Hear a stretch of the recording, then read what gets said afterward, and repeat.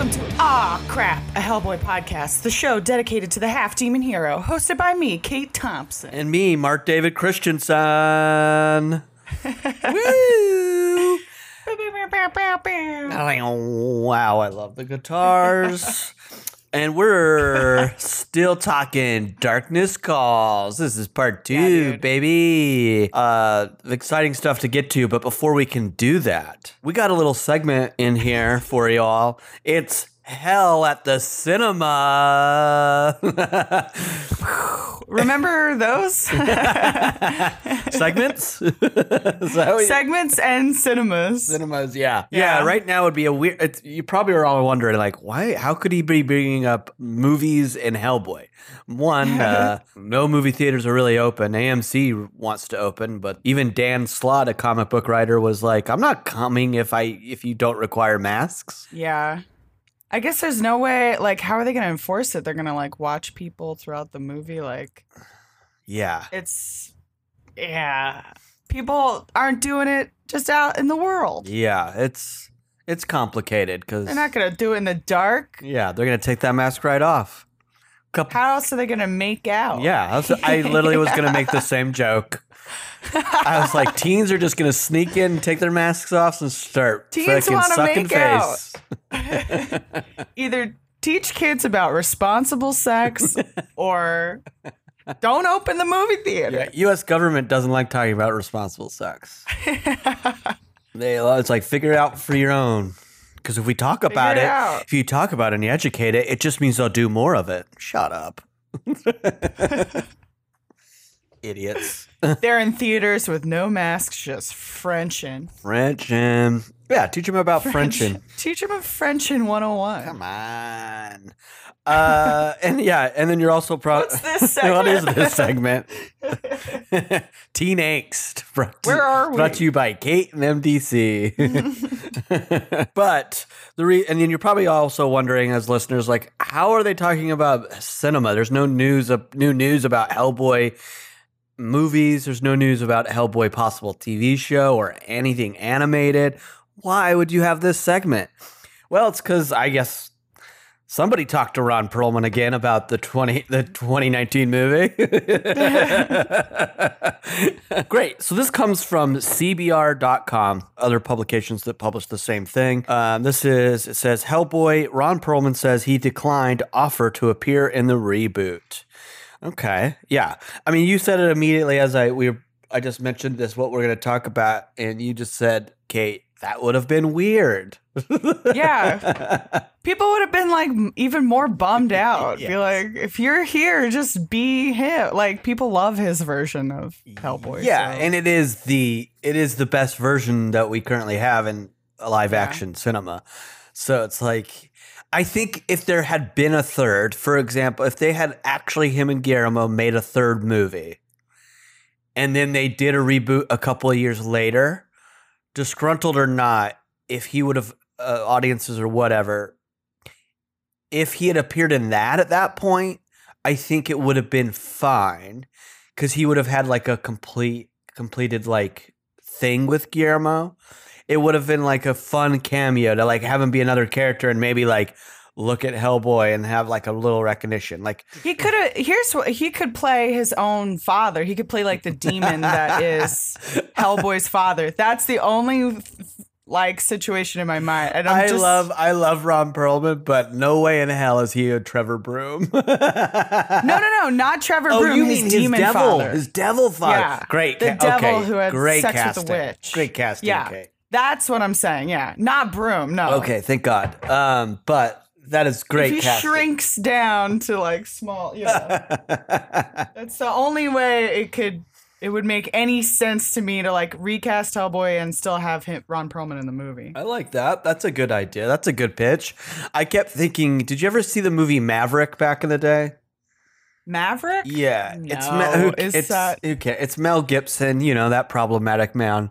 And there's a part, just straight up anti-Semite asshole. Yeah, Maverick movie. It is a fun movie. I'll admit, I think it is a fun movie. But there's a moment where him and Danny Glover cross paths in a different movie that's not Lethal Weapon, of course, and they stop and give each other like a weird, like, we recognize each other look. And I think that's That's so funny. Yeah, it's a funny because moment. those movies were so popular. They made so many. Yeah. Is Maverick like a straight up comedy? Yeah, it's like a Western comedy about con artists. Okay. And I know he's problematic. It sucks. It sucks when people like him suck, but there's still material that's worth Yeah, there's a lot of good watch. movies that he's in. I mean, fucking Road Warrior and stuff. Yeah. Like, I will forever sucks. love the Lethal Weapon movies. And not just because of him, because I think Danny Glover's fucking awesome in them. And at least the first three. The fourth one's a little. It's like I quit. You know this. Lethal Weapon is like, this guy shouldn't be a cop. Yeah, it shouldn't be a cop at all. I mean, it's the problem why we have bad cops is because of movies like Lethal Weapon. They're all bad. They all want to be fucking crazy. Danny Glover's bad. No, Danny Glover's a bad great. cop. Yeah, he's great. He's a great actor. Yeah. Portraying a cop who is inherently bad as part of the system. Well, Okay, that's more Mel than Danny. Yeah. But yeah, so back to the subject that really was at hand is that Ron Perlman was apparently he was asked about being offered a part or a role, maybe a cameo, I don't know, in the reboot of Hellboy. And this is what he had to say. The reboot was something I had the opportunity to participate in and decided the only version of Hellboy I'm interested in is the one I do with Guillermo. And so in walking away from it, I truly walked away from it and haven't seen it or heard much about it. The only thing that's stopping the third Hellboy film is the fact that Guillermo del Toro is one of the busiest guys in the business. He couldn't do it with all the stuff he's got lined up even if he wanted to. And then he added, I wish them well, but it was not in my bailiwick. I don't know that word. Bailiwick. Bailiwick. It's a fucking funny word to say from Ron Perlman. One's sphere of operations or particular area of interest. Thank you for that. That's that. I had to Google it. I've never heard that you read word it before. perfectly, in my life. like it was the actual like an app, like Siri reading it to me. Hey Google, what the fuck is this word?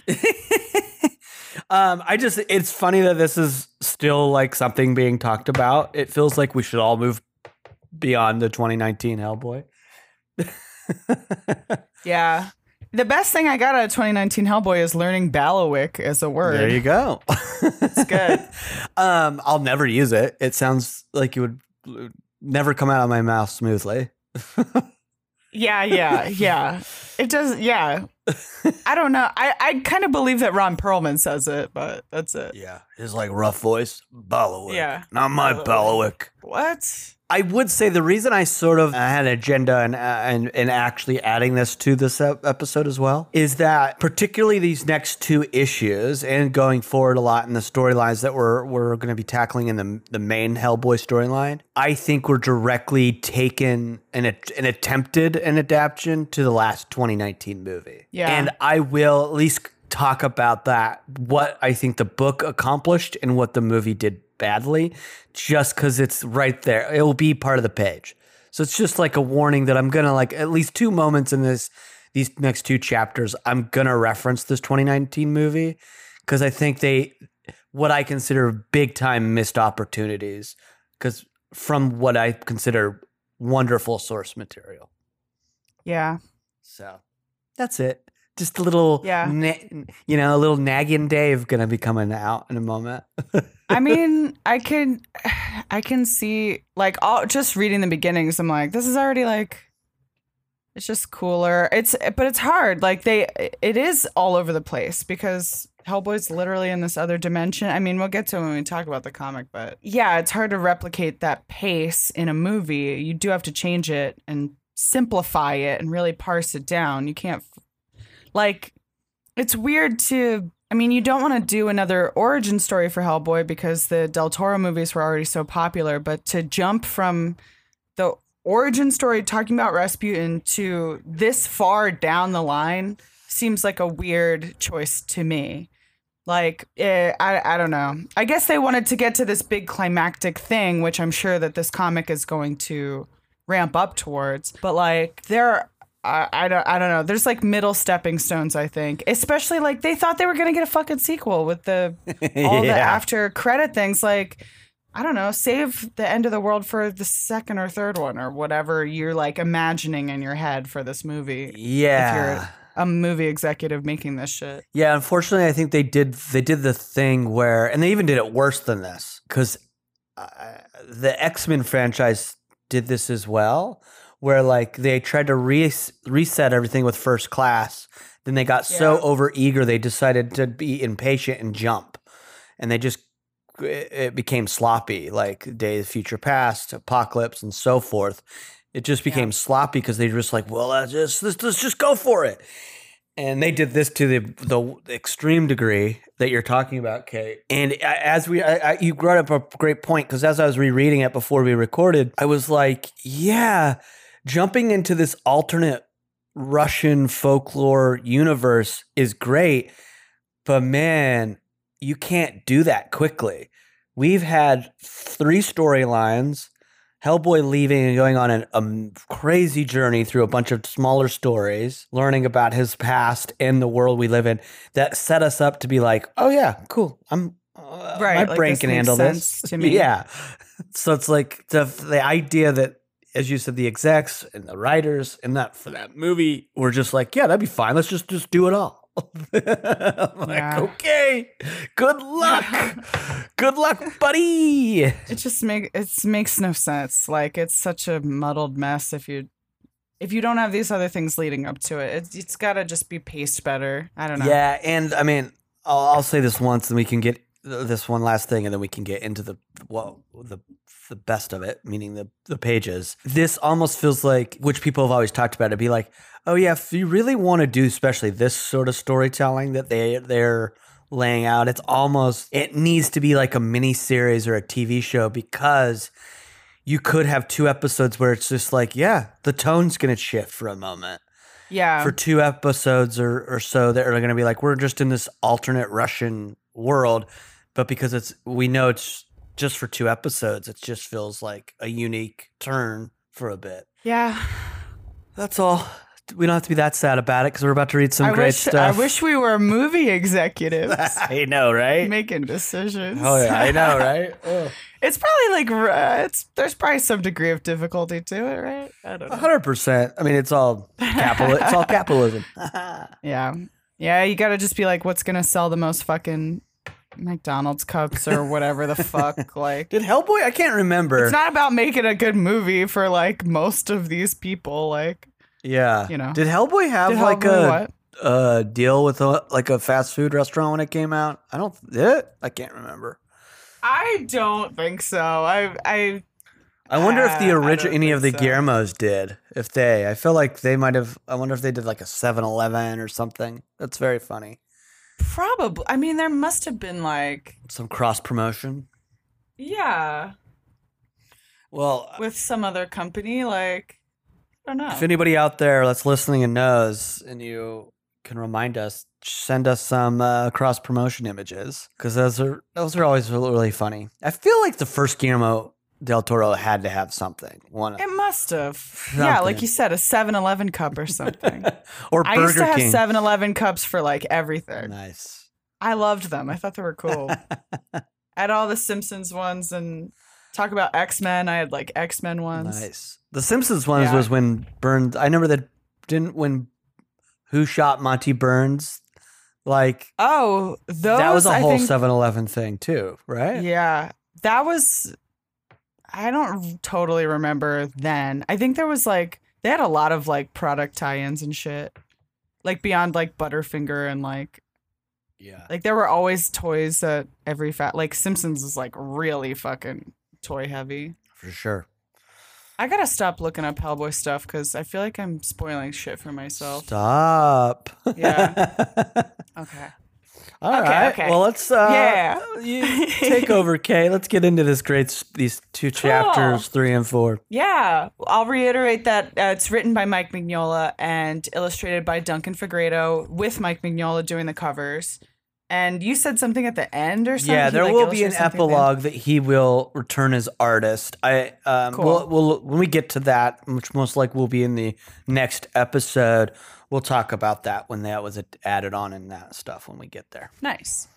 Colored by the great Dave Stewart, lettered by Clem Robbins, edited by Scott Alley. Boo. Boo. And We have to published boo in every time now. 2007. Yeah. From now on, going forward. We're starting from, sorry, I'm skipping back to in my Hoopla, hoopladigital.com. Our Okay. unspoken sponsor, Yeah. meaning they've never Okay, spoken to so- us. Right. They never spoke to us and they never will. I don't know how they make money. Okay. So at the end of chapter 2, Hellboy was facing that huge undead army on that frozen Russian fantasy tundra. And then chapter 3 kind of cuts away to that, goes back to this congregation of witches in this church, talking about, well, all of our like queens are dead. All of our like strong, powerful witches are gone. So who do we make queen? Graugok shows up and he's like, you know who you got to make queen. You know. And everybody's like, no, not her. Come on, not her. And they're like, you got to do it. Graugok's like, you got to do it. If you want to be powerful again, you have to. I love how he draws Graugok. I love this like heavy bottom lip that he gives him and like spittle like flying out of his mouth all the time. Like, I think he looks really cool. I love Graugok. And I just will reiterate, Yeah. I love how small he is. Yeah. He's like, all the witches are like crouched over and he's like just like maybe like a head above them, fully standing up. Yeah. So he's like a little short guy at this point. And then it cuts back to Hellboy facing this undead army. They're like, we need your eyeball, Baba Yaga told us. And it's cool. Hellboy charges into this crowd of skeletal warriors and just starts like smashing and kicking. You get to see like Figueredo really having fun with like fight action poses and stuff like that. I really love this kick where he's kicking off a skeleton's like head and some of his neck and spine. It's one of my absolute favorite shots of the entire really cool. Figueredo. I think when I was reading it back before we went into the quarantine episodes, I took a screenshot of it on my iPad because it just, everything's perfect about it, but I particularly love I feel like Mignola is the definitive Hellboy, but the feature that has really been like hidden or not really featured is his hooves, even though they're there. Yeah. And I love Figueredo just leans into it for this action, and I love seeing his hooves here. I love that we get to see his boots are designed for his hooves. Yeah, there's like space for the toe to come out. And it's like, I feel like Mignola will often do them in silhouette or something, or they'll be like really small. Like more of a, I guess, like if you're like looking at like the design of a devil where it has like little cloven goat hooves or something, they're really small. Yeah. They're like this, they taper down to his leg, and this kind of has like a cool balance of like the human and like devilish kind of foot. Yeah. It's more substantial. It's like, and he's just bringing them to the forefront. I feel like Mignola does a lot of like top heavy stuff. Like he really makes Hellboy's top of his body like a gorilla. Like he draws Hellboy like a gorilla most of the time, basically. And it's cool to see, Hellboy like kicking. You don't see him kick that much.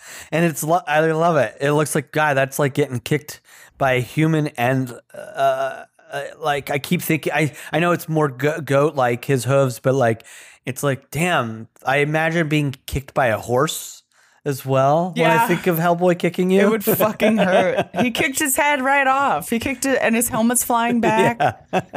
Again, he does this cool rendering of the metal where it looks like pockmarked and like hammered by hand. Like the helmet's really ancient. It gives it like a really old feel. And like the axes and all the like metal work here looks like hand hammered, you know, which is like so cool.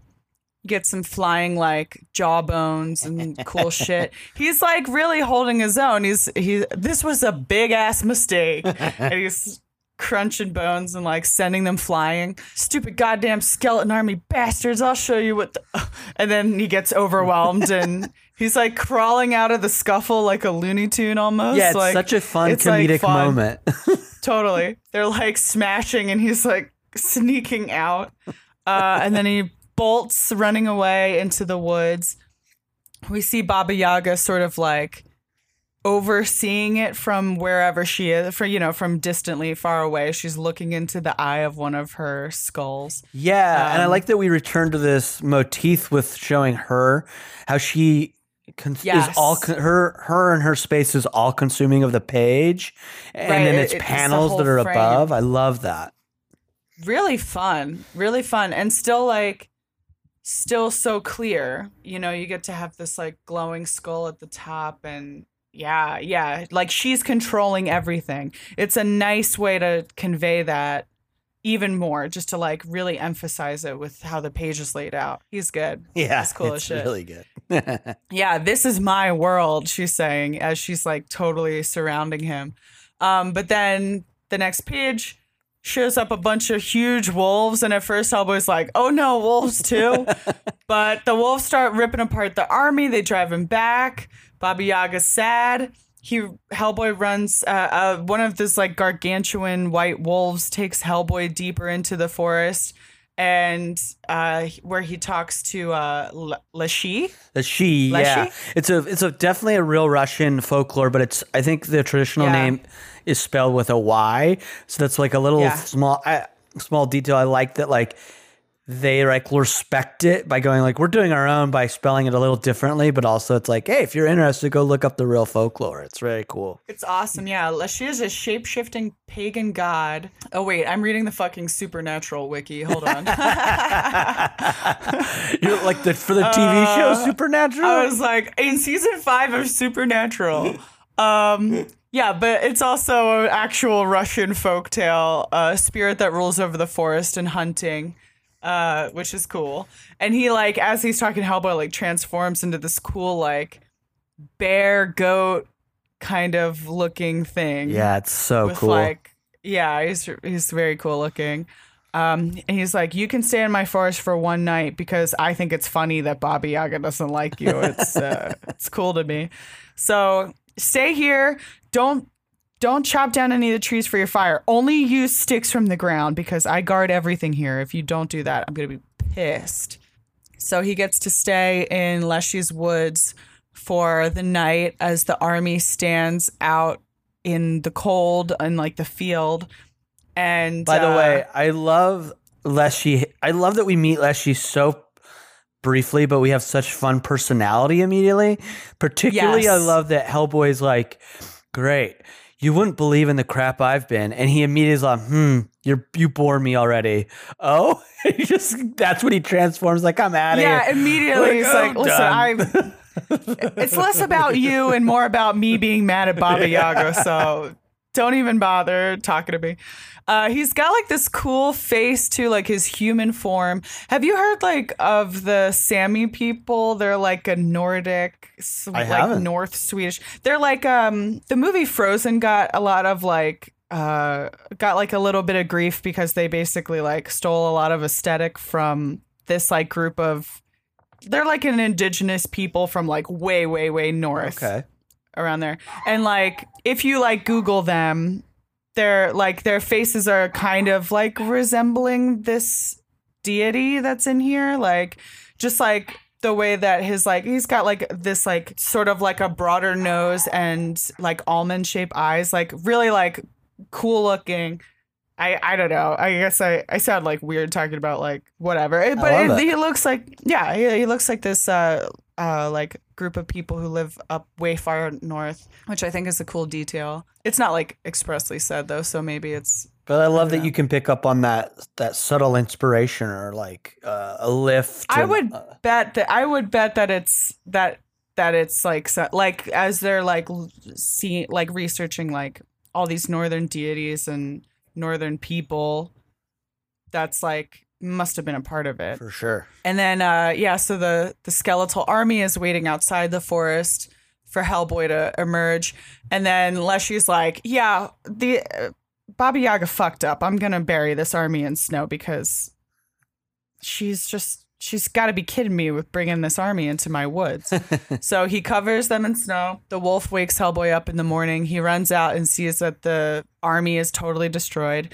Then we see Baba Yaga flying in her with her mortar and pestle towards something we don't know. Where you're like, I don't know where she's going at first. She's heading towards this like huge castle with these cool like spires and like the Russian like I don't know what they're called. I don't either. Those you know what I'm saying? Like you see like any image of Moscow, you see that sort of design Yeah. the buildings. I am terrible. I don't know that architecture or what it's called. Yeah, I don't know either. But it's, you know, it looks like a cool Russian palace. We'll let Professor Pitaway or somebody else tell us. I mean, I could Google it, but, you know, here we are.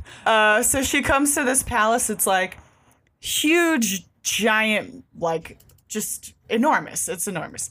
And she flies in and calls for Koshai. I don't. Koshai? Is that how you say it? I feel like I need don't- because it was Koshai? I keep trying to do it in a dumb Russian accent. Koshche. Koshi? Koshi? Can't wait. Dude. Somebody's gonna tell us how to do it right. Please tell us so we can stop doing this. Thank God you could call him the Deathless soon, because that's who you find out he is. Anyway, like Baba Yaga flies in here, calls for him.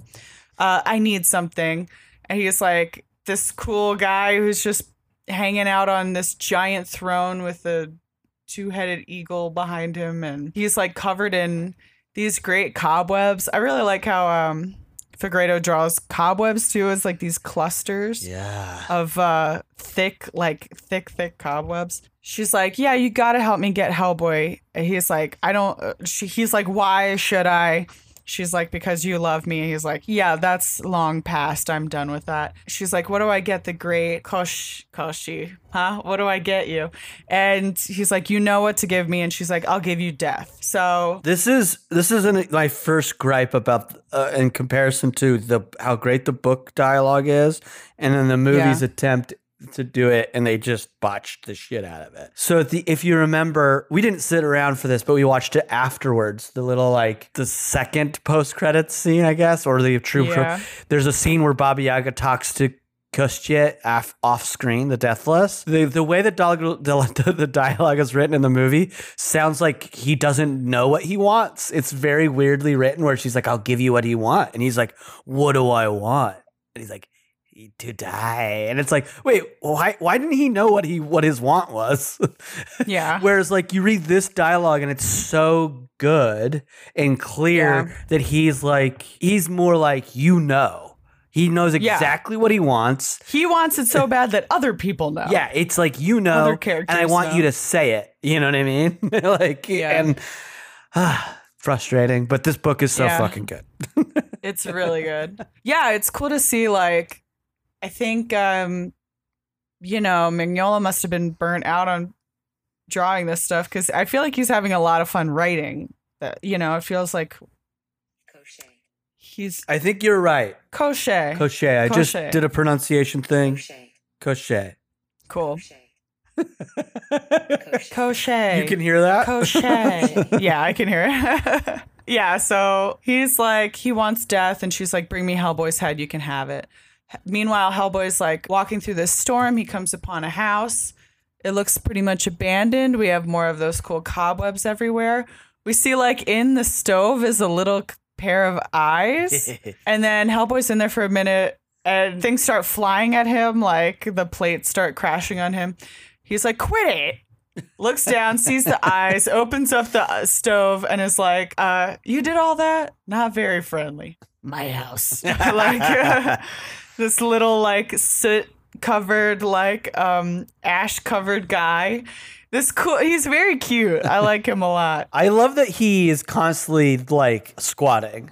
That's like a feature about him. I think I'm always like, I wonder how tall he is if he stood up, but he's just gonna squat the whole time. He's like hiding in. Yeah, it's really cool. He's like, you're the domovoy, something like that. You're the Russian house spirit, usually the spirit of an ancestor who looks after the welfare of a family. So, yeah, he's in here and he's like, this is my house. And the family's gone. And Hellboy's like, he's like, I know who you are. Baba Yaga wants your eye. He's like, yeah, you want to come out here and try to collect on that? And he just like sits there and does nothing. All right, then. That's, again, like the perfection of when they can find humor in all this insanity that is Hellboy. Yeah. I love that quiet panel of him just like, no, like without him having to say anything. It's just like, you're not going to do anything. Yeah, right. You're a little guy in a stove. All right, then. Why don't you come out of here so I can light a fire? And then in the next panel, you see a blazing fire, and then the Domovoy is sitting on top of the stove smoking a cigar that Hellboy must have given him, which is so funny. It's great. It's like, okay, so we'll just hang out and talk. It's great. And it's just a perfect use of passage of time. Yeah. Like, again, I mentioned the last episode, but it's very cinematic. It's like he mentions a light of fire, then you just cut to the fire raging. So you're immediately, our brains just go, oh, passage of time. And the simplest visual. Yeah, by flipping the page too, like by having it separated by a page, it's like a movie cut. Yeah. Really cool. Like, just so thoughtful, you know, I gotta look up everything about Fegredo. I want to like see where he went to school and shit. Like, this is like, you should do a book report for us. I think I will, because I really love it. I mean, it's just really great. And then Hellboy's like in the middle of a story too. He's like filling in the Domovoy about how the witches wanted him to be king of the witches. Shocking. I imagine like this, like, or I don't know, I can't really do a good Russian accent, but like a little like raspy, ashy voice of like, oh, shocking. Like, you know? Shocking. Yeah, right. You're a great warrior. And then he says like, no wonder Perun favors you so. And there's a little talisman carved up there on the mantle of Perun. He's a lord of the storms and over the world. And then you see on the next page, Perun, awesome, like riding on a horse with lightning crashing down around the house. Ooh. Perun is creating a storm so that the Deathless can't find him, so he can like hang out for the night. And then we see Perun later like hanging by a like a little creek bed, like a river. Before we move to that moment, can we just go back to that? Because this is one of my favorite. Oh yeah, for sure. My favorite details. And I believe it's directly from like the folk or the stories of the Deathless. And I love the way this story offers information. I think it's paced so well that we get information gradually. And this is one of my favorites because it's like when we first hear about the Deathless, Kushchit, it's like you don't get everything at once. And I love this part when he's like, he just gives him this a bunch of information. He's like, Kush, what's his deal? And I love this. He's like, his soul is inside the egg, inside an egg, inside a duck, inside a rabbit, inside a goat, and the Baba Yaga's hidden the goat so he cannot be killed. And then it's just like, we'll see. Yeah, we'll see. I think, too, like, in this story, I think Mignola is so much more confident in his storytelling at this point because there aren't really any, like, narration boxes. It's all dialogue. Like, it's all told in a really natural way. The story's told in a really natural way. All this, like, backstory of a character is told in a really natural way, as opposed to like it's not that it's like bad or lazy or whatever to use a narrator. It's a device that's used all the time for a good reason because it gets a lot of information across. But I think it's more creative and fulfilling to have this like dialogue get all of that information across while also being not clunky. Like, it feels natural. It feels like this little guy would be like, yes, the Deathless, his soul is in an egg. And like, talking, like telling that in a cool way. So yeah, I think it's just, the storytelling is really so solid here in this, in this story so far. So cool. Yeah. And the next panel, so like, it's a cool crash of lightning. We see a stick drawing out some lightning in some mud.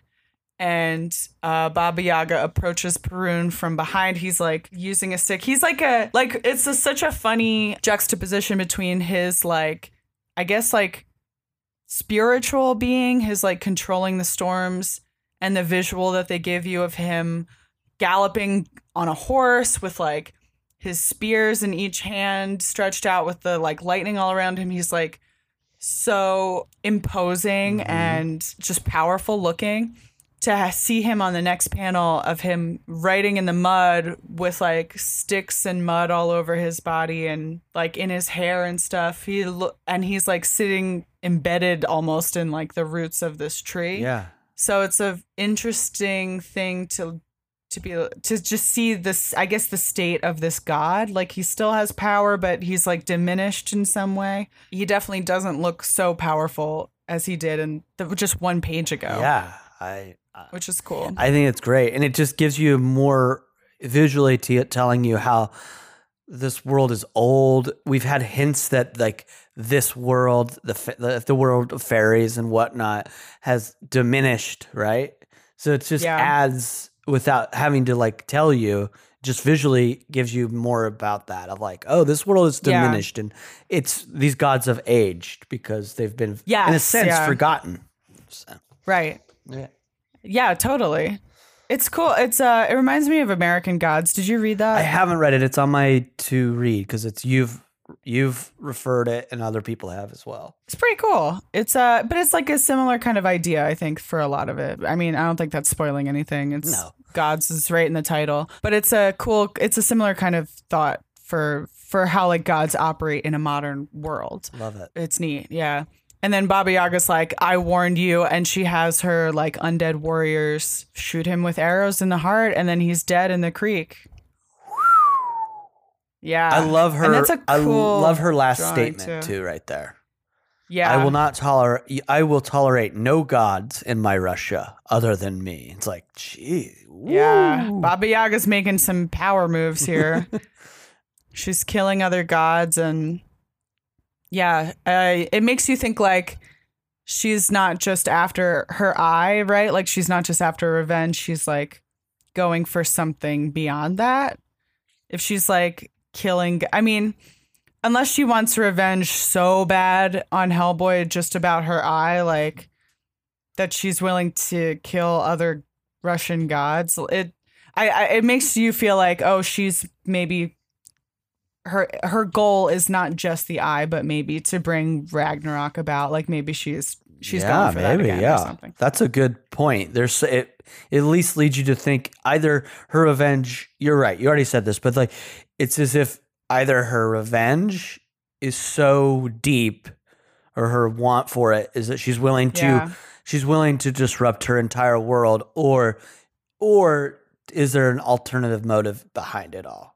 Yeah, because I want to go back and read what she said to Rasputin when he was like, I want to bring about the end of the world. And she was like almost consoling him and being like, that's not really what you want in a way. Yeah. I have to go back and read it because I think that'll inform more like what her motivations are here. Yeah. But it feels like it goes beyond like, I want to even up for my eye. And that's the end of chapter 3. You kind of do see like Baba Yaga's ambition might be a little more than the revenge. And then chapter 4, you see that a kind of continuation of that, like a minute later. It tells you beyond the thrice 9 lands in the thrice 10th kingdom, which sounds fucking badass. Don't know what it means. I'm sure it's Russian folklore inspired, but it's cool as hell. Even though it's like, what? We're elsewhere, basically. We're not in England, okay? We're on a different plane of existence. Perun, king of the world, is dead. A bird speaks it. Yeah, a bird. Yeah, it's like I think Graugok said it earlier, like in chapter 3, where it's like the children of the earth are less powerful. Like he kind of talks about that. So it kind of gives you this feeling of like nature and like all of these deities being very, very connected. Yeah, for like talking animals and stuff to be a part of it is a cool way to reveal that. And then somewhere in England, we see a cool like old church and then blood dripping out ominously. A carving of Jesus being taken off the cross, I'm sure. Mm-hmm. And the continuing drip of the blood over that is really cool. Yeah, and we see that Graugok and 2 other little gremlin-y guys have killed some priests and are walking down into the depths of the of underneath this church. We see a giant metal circular covering with like chains attached to it. way down some really fun like windy stairs. Yeah, deep cavern. Very ancient looking. Yeah, like super ancient kind of stone steps. And they're like, how are we gonna, like the other gremlins are like, Graugok, how are we gonna open this? It's huge. And he's like, he clangs the metal with his hammer, and this giant guy appears. Does he name him? I don't think we get a name off of him right here. No. But he's cool looking. He's like a bigger version of these gremlin-y guys. Like he's clearly like he's got like runes drawn or tattooed over his body, and he just has like this big beard, and he's got glowing blue eyes. He's like pretty big and imposing, but he's not like immediately aggressive. He's not like in attack mode or something. Yeah. He's like, hey, you lot, take your mischief elsewhere. This place wants quiet.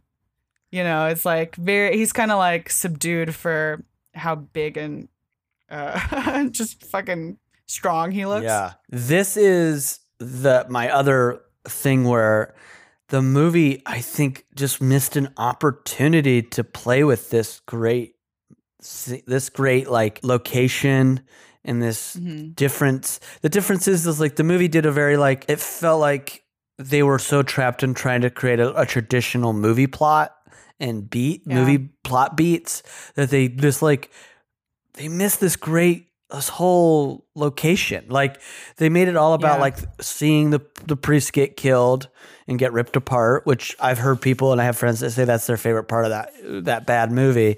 But then I'm like, it's very, and we'll get more of this in the next chapters, but the idea of what will be later be known as the Blood Queen and who's down in this depths, it's just interesting that they're just in one location, and we'll find out why they're in one location versus just like sort of like a gory imagery of bringing the body back together. But this, I think they wanted an action movie, and I think that what this needs is more of a horror, like a slow paced, weird horror movie with like all these fantastical elements. Like, I think that it's such a cool feeling that this comic has that it just hasn't been totally captured yet. I think like Guillermo del Toro, he gets very close with the Golden Army. He gets close, and he gets close. I feel like he gets close with Pan's Labyrinth. Yes. Pan's Labyrinth to me feels the most like this, like even more so than Hellboy, because like it just has this like feeling of these things are everywhere around us in the world, and it's just a matter of like paying attention to them. Yeah, it's such a cool, like slow, like all of these creatures are like cooperating with each other. They're not like screaming at each other or like any of that. They're like trying to get this thing done.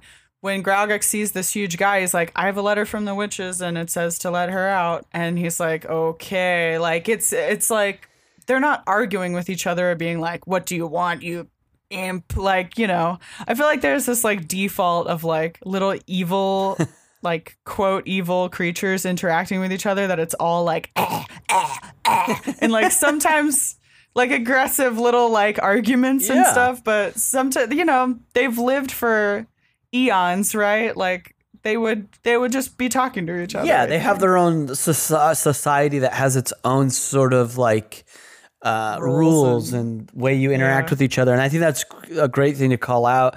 And I think it adds a fantasy element that that they sort of missed out on the new movie. But what I love about particularly this scene and this whole sequence with Graugok and this giant, there's this somberness to it all that is part of that horror element, but it's very somber. Like I'll let you get back into it, but like I love when he reads the note. One, he puts on glasses. That's just amazing. I'm glad you brought that up because it's so good. Like we don't see a frame, but he just had. But you're like, oh god, and that's just like a small thing of like, if you have the technology to make a giant do that, it's like, and they do. I mean, we saw it in a sense in Lord of the Ring movies and stuff like that. But the idea that this giant had to put on glasses is so amazing.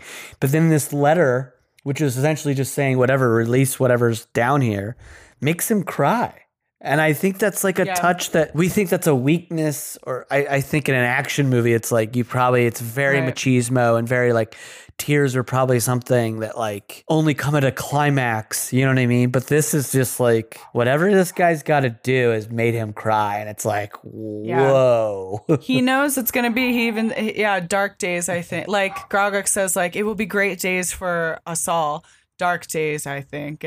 But he opens it. He's like, this is my job, is just to open this and do this. It's almost like he reminds me of like Mike Mignola, this character. He's like, I have to start ending this comic. Like, I feel like he's, as a creator of this thing, he probably feels an obligation to finish this comic in a cool, good way, but then that'll mean that it's over. Wow. It's Eddie's feeling like he's mourning it a little bit, like mourning being young and working on this comic for his whole life. And, and just putting on the glasses, I'm like, this feels like almost like it's not like overtly meta, but it feels like that a little to me. I'm like, this feels like the creator saying that, oh, this is sad that I have to wrap this up. I have to end this.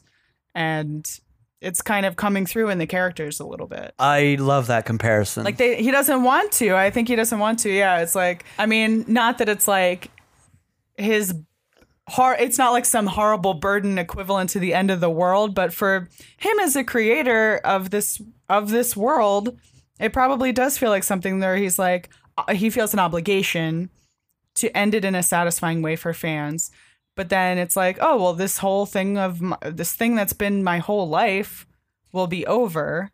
And that's sad. It's sad. Definitely. Wow. Kudos to that comparison, because I'd never thought of it that way. And that's brilliant. Wow. That's what I mean. It just makes me think of it. Like, he's not that he like totally resembles Mignola or anything like that either. But like, he doesn't like, just this close up, I don't know. That's what it made me think of. I was like, oh, this is, feels like commentary on that. Love it. And then, it's really cool. And it is a bummer. It's like you get the feel like with all of these characters coming back together, you get that feeling where it's like, oh, we're ramping up towards the end. Yeah. The beginning of the classics phrase, the beginning of the end. Yeah, the beginning of the end for sure. And so he like this like prison guard gatekeeper guy opens up this hatch and it's like ancient dust coming out of it, crazy more spider webs hanging off of it, and they're like, "Is it bottomless? No, but it's deep. You want me to go down and get her? You've read the letter. She is what is needed now." And it's like ominous and it's creepy. I love it. And then a perfect little transition. And us as the reader, we're like, who the fuck is down there? Yeah. Like we know it's an ancient witch that the other witches betrayed. I mean, I know, we know from watching the 2019 movie who's down there, which is such a bummer. Like, I almost wish I just never watched that movie. Yeah, for sure. But it's totally fine. It's still really cool. Yeah. And you glean that information off of what they say, right? When Grogok showed up, they're like, he calls it out. I was like, you know what you did to her, and you need her now. Yeah, you guys buried her in parts or whatever. Like, he says something like that. And then you see like the blood dripping and stuff. Like there are and like Grogok's like, oh, she's gonna want like an ocean of blood.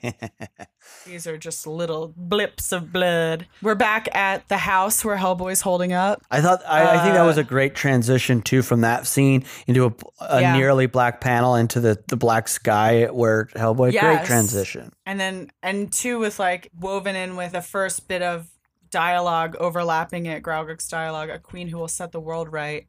And then you see this dead king of the world for a panel, and his like storm clouds are like completely dissipated. So now Hellboy's kind of out in the open. The storm's passing. This is going to be bad for you. I think it's such a great line. And like little cool details. Like I like all these icicles and the garlic hanging up and stuff like that. Really great. I guess so. Bam! Like immediately on the next page, smashing through the wall. I love there's no wasted time.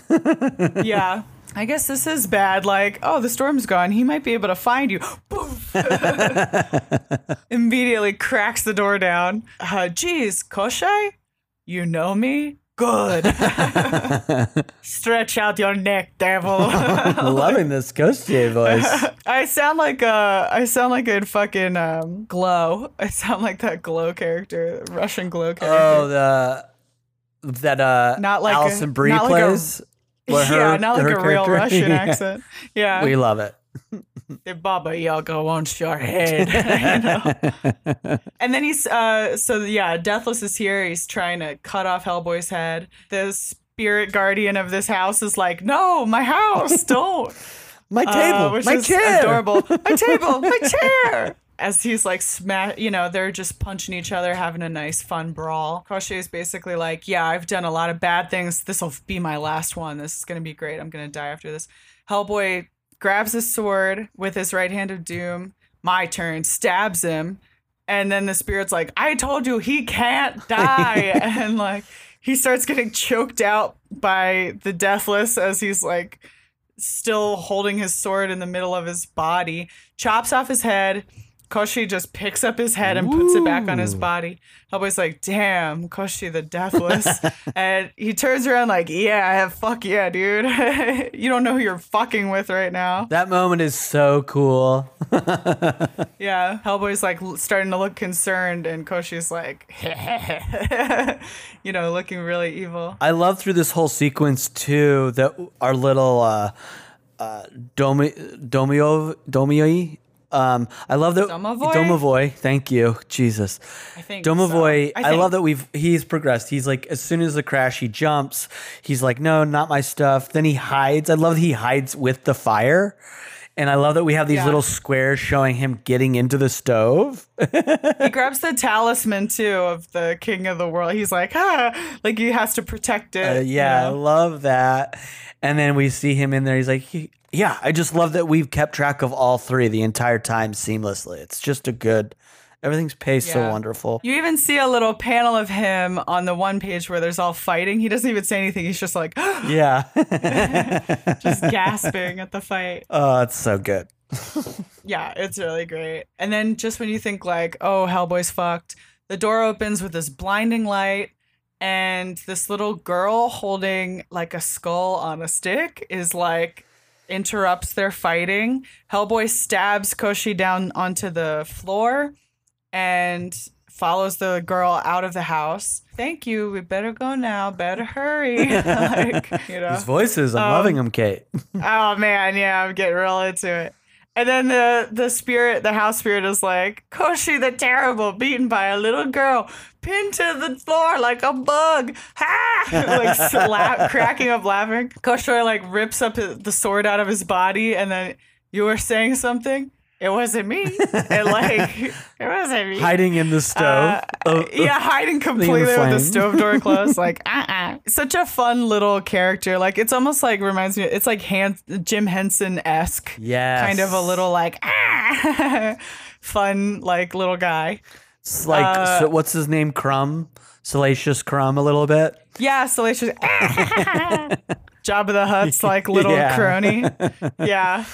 Yeah, so good. So yeah, he gets up. Ashay gets up and goes out to his like really scary, cool horse. Yeah, that has like steam rising from his nostrils. Yeah, you can almost like hear the the big exhale from this horse. And he takes his bow and arrow and just like kind of watches as Hellboy and the girl walk away. And she's talking to Hellboy. My name is Vasilisa, which, it's just more like cool Russian folklore. And I mean, she kind of talks about her own origin, but she's like related to the Baba Yaga in Russian folklore. It basically sounds like Cinderella-y. I thought the same thing. It felt like a Russian Cinderella. Definitely darker a little bit, but not that Cinderella isn't dark. Right. She's like, she kind of explains her origin. She's like, my stepsisters were mean to me, even though I cleaned the house really well. And my real mother left me this doll. And she said, as long as I fed it, it would help me with my chores. And it did. And they never had a reason to beat me as long as my chores were done. Yikes. Finally, she sent me to Baba Yaga's house to borrow fire for our stove. You see like this cool... I wouldn't call it young version of Baba Yaga, but a pre-ancient version of Baba Yaga with like just like cool, very ornate like Russian garb. She's got like pointy ears, gives her sort of this look of being beyond human a little bit, like fantastical and cool. Meanwhile, Koshi is pulling back on this arrow as Vasilisa is still explaining the story. Like, I was pretty good, so Baba Yaga just let me go. She gave me this skull to to guide her. I forget what she says. She says, take this, for the fire, to fire for her furnace. And when I got home, I burned up the woman and her daughters. Yikes. It's all right. I get the impression that this is like a very like soft spoken, like it's all right kind of like character. And now look at this. I can use her gift to show you how to get away from her. Isn't that funny? Like I get almost like this like Bjorky sort of like, very Bjorky. That's funny. Like is this like cute little spirit is what I mean to say. Not so much like that she's from Iceland. Or Yeah. Is Bjork from Iceland or Greenland? I forget. Well, Iceland, Greenland's just ice. It's the reverse, right? Right. So I think she's from Iceland. I don't know. I forget. Somebody correct us. That sounds fine. Hellboy's like, that is pretty funny. Like, he's like, great, I get to leave. Let's go. She shows Hellboy a door, how to get out of this realm. Meanwhile, Koshi lets his arrow loose. And it stabs through the little girl. And he's like, he's like trying to save her, basically. Like, come on, kid. It's all right. It doesn't hurt, but it does hurt you, Hellboy. Oh, tell me it does. Like Baba Yaga watching and like loving it, being like, yeah, you're fucked. Were you going to say something? Yeah, real quick. I want to just talk about how I think these 2 pages right before Valencia gets hit with the arrow, I think that the way that these panels flow really build into the surprise of it. Even if you're like, it makes you, I love it because the first panel is, and it's all an angle up. It's almost as if your eye is stuck looking at the exit with Hellboy because the arrow where the Deathless is pulling is up towards that. It's up. Then the fourth panel is her beam of light shooting up towards darkness. Then the next panel is it's still at that same angle up at the exit being revealed. Yeah. And then when he releases his arrow, it's still in that angle. And it's very cool that I think it leads your brain to be surprised by when the arrow actually hits. Totally, yeah, absolutely. And you're love so that. Right. It's and even returning to it, and it's like I know she gets hit. It still has that flow. She's pointing like the little girls, like Vasilisa's pointing up. Like you're absolutely right. The eye is so drawn to this square that even as you read, it's like how do you hide something on a page, on one page that you're looking at? It's one thing to do it like after you flip the page. That's cool enough. This is like, that's you're totally right. You totally nailed that. I nailed it only because I'm admiring what they've done. It's amazing. Like to do that, to keep me surprised like that. Wow. Yeah, it's so fucking cool. And like there's tension. There's that tension too of like literal tension of having a bow pulled back and waiting and like the bow creaking and hearing some more of the story. And he's just like, you just know that Koshi's just like aiming and waiting until they're just in the right spot. It's fucking great. Yeah. And Clem Robins used to like his lettering and then that thunk. Oof. Yeah. The choice to use thunk. You feel it. Yeah. Woo. And then this all red arrow as it like has gone through her. Yeah. And then he starts hitting Hellboy with arrows, and now he's just fully galloping towards Hellboy, unleashing arrows. And you hear Baba Yaga's voice over, I want it to hurt. I want you to suffer. You owe me that. And like Hellboy is kind of like cradling Vasilisa in his arms. And like before she dies, like her dying breath is like, I had my doll with me all the days of my life. And when I was old and gray and dying in my bed, she came to me and gave me these 2 presents. Now I give them to you in like this little wrapped up piece of cloth. and you see just like a comb. Yeah. I don't know if the cloth itself is another one. I only see the comb. I think it might be the cloth and the comb. It's what I'm thinking. Okay. We'll find out, I bet, for sure. But yeah, because you don't really see a second object other than unless the cloth itself is the second object. And she's like, yeah, now I give them to you. And then she dies and her body turns into the doll with the arrow completely through it. Hellboy's like, son of a bitch, as like Koshi approaches. And the last panel is just Baba Yaga, now Hellboy, I have payment for my eye. And, so you're like, is Hellboy gonna get out of there? It's so... We'll find out next month or whenever that very came out, soon if it's you and me. Yeah. I love it. It's yeah, it's so cool. and it's very interesting that that the movie itself felt that it needed to be like, we have to have Hellboy get in a room with Baba Yaga, right? And it's almost like that scene sort of broke the tension between them. Whereas it's interesting that they never see each other, and there's so much more depth and tension between Baba Yaga and Hellboy, and they're not even close to each other. Just her act of doing all these other things and sending this other person after him, I'm more terrified of Baba Yaga. Yeah, you get the sense that she's more dangerous far away. Like her influence over other entities and beings in this plane seems more dangerous than if she were to face Hellboy face to face. Like he would just... whatever, do what he did in the movie and be like, fuck off. Yeah. It's like, yeah, there's no tension there between like an old woman and a huge warrior. Yeah. But if she's like putting all of these other like machinations into place and making sure that Hellboy's screwed at every turn, I don't know. Yeah, I think you're right. It's just more interesting. I agree. I mean, that's what's making it, and it makes us go, what's next? Wow, what's going to happen? Woo. Do you have like favorite panels or? I think I have one particularly I'm going to choose one from each chapter.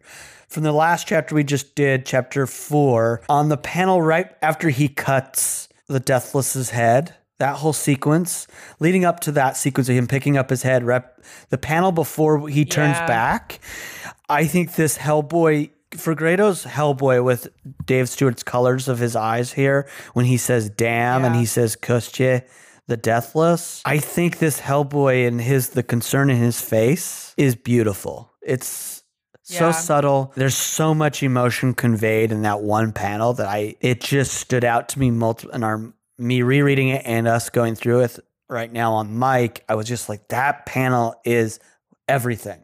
That I love. Yeah, it's like a vulnerable shot. Like a lot of times you see Hellboy and his eyes are like completely enclosed in black. Like his brow is it protrudes so much and it's so heavy that like it covers his eyes. So I mean, it's to be able to create this like cool silhouette of his eyes sticking out, like as though through a mask or something like that, like all black around his eyes with these cool yellow glowing eyes through it. But like for this one, he's lit from below and he's seen from below, and he seems like he's like leaning back almost, like his posture is pretty vulnerable, and that's what he's feeling. Yeah, it's wow. And then in chapter 3, I've already talked about the hooves, and that's one of my absolute favorites when he kicks that guy. I think my other one is really what we talked about, is just the humor in a silent panel and the use of a silent panel where Hellboy, we talked about this briefly too, going through it, but it was like when he's like, oh yeah, you want to come out here and try to collect on that? It just cuts to the Domovoi just silently crunched down and they're like not doing anything. It's just... Yeah. The use of silence is just I love funny. That, yeah. It's just... underrated. Silence when used well is underrated. It makes me think too, like, I think when looking at folklore, and like any like ancient stories and stuff like that from like way back, I think that there's like a level of seriousness and like grimness to everything. So it's interesting to have them be funny. It's interesting to have them be, and not in a way that's like funny, like they're farting or they're whatever. They're doing some goofy shit. I mean, maybe they're farting. I don't know. Sometimes these creatures are gross. Yeah, I think the steam that's coming out of the Deathless and the horse is all farts. It's all pure farts. But you know what I mean? It's not like stupid. It's like they're acting exactly. It's like, oh, that is so this character. And you get that impression right away. Like this character, the Domovoy talks a lot. And then when he's challenged, he's like, like that's fun. And he does it in chapter 3 and 4, where as soon as like the characters that are like, what did you say? He's like, I didn't say anything. Like that's a funny thing that you recognize in your life today, but that you also think like that must have been present back when these stories were written or told or whatever. So that's cool. The same with like the Forest Guardian, who's like the Leshy. Mm-hmm. Where he's like, you're boring me already. Like, it's not uncharacter. It's so characteristic of that. It's so like perfect for that character that's why it's funny. It's like, of course you would say that. You're a god and Hellboy doesn't matter to you on this planet. You know, it doesn't matter to you. Yeah. So it's just that bit of really like top of intelligence sort of humor, I think is great. Yeah, I'm with you. And I mean, that's half the stuff I love too, is that they're keeping Hellboy's, the humor that I love about Hellboy, they're keeping it alive, even though we're entering a whole other realm, we're keeping it alive. And it's fun to see them keep all of that and the dialogue and everything. Did you have any favorite panels and whatnot? It's hard to pick, man. They're all really cool. I know. God, you could go to every panel. I just flipped to the one where Valencia gives her gifts, and it's just like that silent panel of the right hand of doom and her tiny dying hand. It's just like gorgeous. Yeah. It's really cool. I like Graugok and the two other little gremlin-y guys looking up at the like gatekeeper or whatever, the guy who like guards when he first is revealed, that panel. Yeah, I think that's a really cool panel because you get a lot of cool stuff in there. There's like the smoke from their lanterns that's kind of rising up and framing this giant guy. You get like a cool drawing of Graugok. Like I think that his character looks really cool the way that Fegredo draws him. And yeah, this whole sequence is like really touching and fun. Yeah.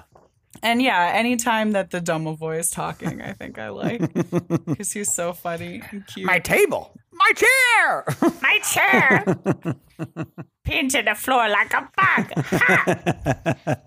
He's such a fun character. Yeah, he's great. I love it. Yeah, and then it just, like Koschei looks fucking badass and scary. He's like all in black with spikes. He's looking like a Russian folktale Lobo. Yeah, that's a good way to describe him. You know, he's cool. Yeah, this is great. Speaking of the Deathless, one of my favorite of his is another silent panel. I gravitate towards silent panels so much. Yeah. When he goes out to the horse and grabs his bow, that silent panel of him, just his face, and the panel even cuts off some of his face. And his green eyes just watching them. Just concentrating. And I think it's interesting that his green eyes match the green of Valesia's story. And I think that's an interesting choice to have those eyes. Like that almost shows you how ancient he is within that. Totally. I think you're totally right. It's great. So good. I mean, we could walk through every panel and be like, this is what's great about this. Truly. And here's why this is the best panel. When for every Hellboy's getting with all those fucking arrows and the blood coming out of his mouth and his like grimacing through that is just wow. Yeah. Whew, some deep shit. Love it. I just gotta say to the listeners, we want to hear from you. We want to hear your thoughts on these 2 chapters of Darkness Calls. You can do that by reaching out to us by email. That's awcrap@hellboypodcast@gmail.com. We would love to hear from you and all your thoughts on anything we discussed in this episode or any future episodes. Before we get to our closing out information, though, I had some suggestions pop up. Do you have any suggestions that were inspired by today's read that you want to suggest? What are yours? 2 of them popped up. One, have you ever heard of you've probably heard of Ralph Bakshi or whatever his name is, the animator. Ralph Bakshi. Yeah. Bash. Yeah, he did like the Lord of the Rings animated stuff, right? And like Fire and Ice. Yeah, and Fritz the Cat, which That's is him, right? pornographic cartoon about a cat that just wants to fuck. Yeah. Yeah, I've seen that one. He has some weird over-sexualized stuff in all of his work, I think. Totally, yeah. Lord of the Rings is one I would highly suggest. I think that's great. But one of my absolute favorites, it's weird as hell. I'm when I suggest it to people to watch, I'm always hesitant because I'm like, I don't know if you're gonna like this. My brother introduced it to me years ago, and I've owned it and I love it. It's called Wizards. It just, as we were reading this, all the folklore and all the magic and fantasy reminded me of his Wizards, the movie, and it's a weird story that involves like elves and then a evil wizard pulling out archives of Nazis and using that to scare elves, and it's great. I'm a huge fan of Wizards. I highly suggest checking it out. I don't know where you would find it online right now. I just have an old DVD of it. I love it. That's all. And then my other one is, it's so funny. The last panel where Hellboy says "son of a bitch," yeah, it immediately reminded me of the movie Big Trouble in Little China. Oh, yeah. And one of my favorite lines that me and my friends would quote all the time when I lived in Utah is when Kirk Douglas, like, I'm trying to remember if it's in the parking structure scene. I think it's in the parking structure scene after the two women get kidnapped, when Kurt Russell goes, "Son of a bitch must pay." It's a great line. I love it. I think Kurt Russell's just doing a John Wayne impression almost in the entire movie, because the movie's like a modern Western in a sense. He does that. He does like a similar thing in like Escape from New York. I rewatched Escape from New York and The Thing recently. Great. And yeah, he's just always like a grunt. I fucking love him, dude. He's so good. He is.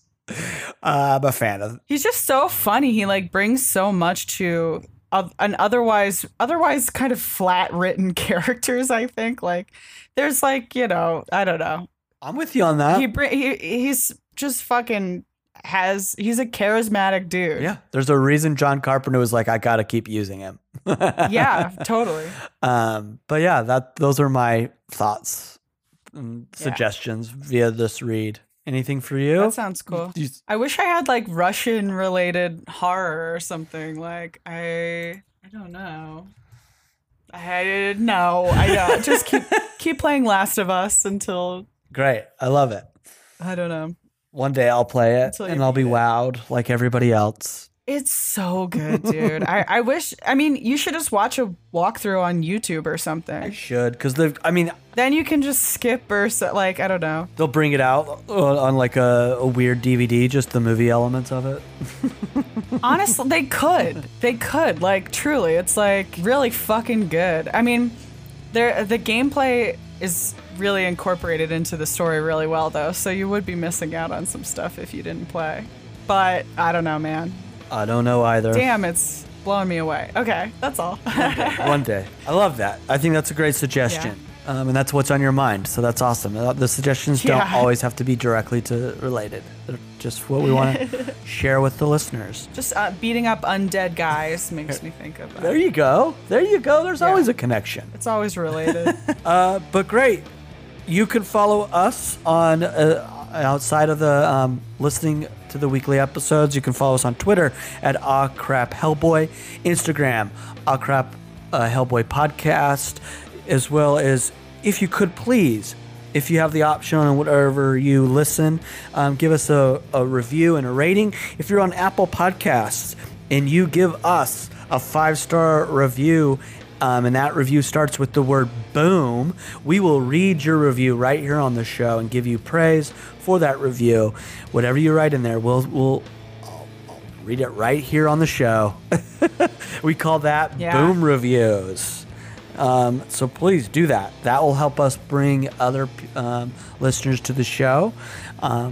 So thank you all out there for listening. This is the end of this episode. We'll be back next episode to finish off Darkness Calls. But before then, always remember, we love you.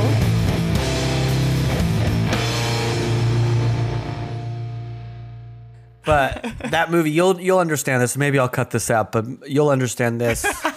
At one point, I was like, I should write an article about, because I think Lethal Weapon is a great example of like a perfect herald for improv, because the first one has like, it's a great first beat establishing those characters. Second one is sort of like it's like a perfect little like time dash of the same characters. They just heighten the games a bit. Then in the third one, the third beat's like a perfect third beat because the games of the characters, they stay the same, but then there's like a reversal where like Danny Glover becomes the sort of like suicidal cop for a bit because he kills a teenager, and I'm like, this is a perfect fucking herald, man. Yeah, it's so dumb. Yeah, the fourth one is as if it's I consider the fourth movie. It's as if the coach forgot to call a blackout. And it keeps going past and you're like, it just deteriorates. It's like in its 28th minute, and it's like, oh, this could have been cut. Yeah. We're the only two probably listening or that know what the fuck we're talking about. Improv's never going to exist again. Just chill out. Improv's done. Yeah. Unless you're doing online shows, it's done. Yeah. Hey, this is Betsy Stover. And I'm Amanda Allen. And we do a podcast called Why Mommy Drinks. Each episode, we have a guest, and we all share a story of a time that our kids drove us to drink. Parenting isn't easy, but it sure can be funny. Listen to us on Campfire Media. Why Mommy Drinks.